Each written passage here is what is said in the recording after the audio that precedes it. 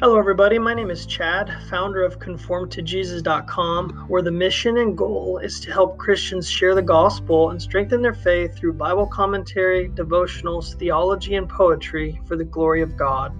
To read my articles, you can visit my website at ConformToJesus.com. Thank you so much for listening to this podcast. In today's daily devotional, I want to talk about the beauty of worship. Psalm chapter 96 verse 9 is that verse. Worship the Lord in the splendor of his holiness.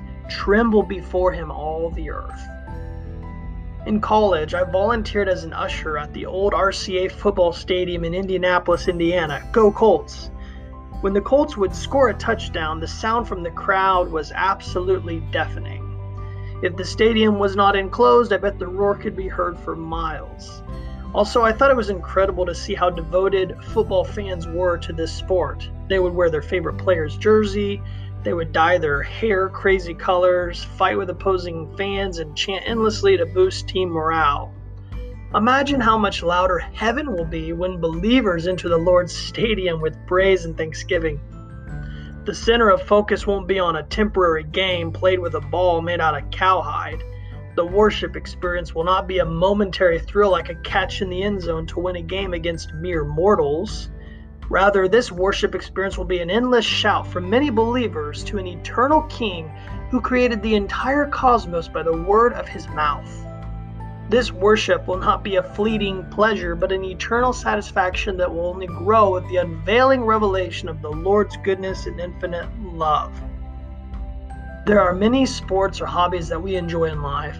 And there is nothing wrong with this type of entertainment as long as it stays in the realm of hobby and not in the realm of worship.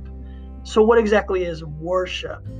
Worship is derived from the Old English word worthship. It means to give worth or value to an object or person. In Psalm 96:9, King David is praising God as he brings the Ark of the Covenant up to Jerusalem, and it is clear the Israelites are giving their devotion and allegiance to the God of Abraham, Isaac, and Jacob. For this God is the only one who is worthy of worship, since he is the creator of all things. This passage also conveys God's infinite power and holiness. Consequently, our reaction in worship should be one of awe and reverential fear. The Hebrew word hailu means tremble and only occurs elsewhere in 1 Chronicles chapter 16 verse 30. The author is indicating to the reader that God is uniquely distinct from his creation. Because of his distinctness and holiness, the proper response should be humility. For instance, have you ever felt intimidated when you have a meeting with your supervisor? Think about the intimidation factor when you stand before the King of Kings, the Holy One who reigns superior over all.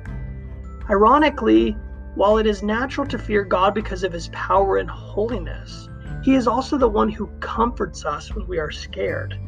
And while it is proper to tremble before his majesty, it's also proper to soak in the presence of his all-consuming love and compassion.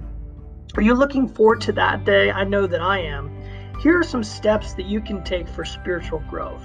Number 1, write down 3 reasons why you should worship God. 2, look up the term holiness and express it in your own words.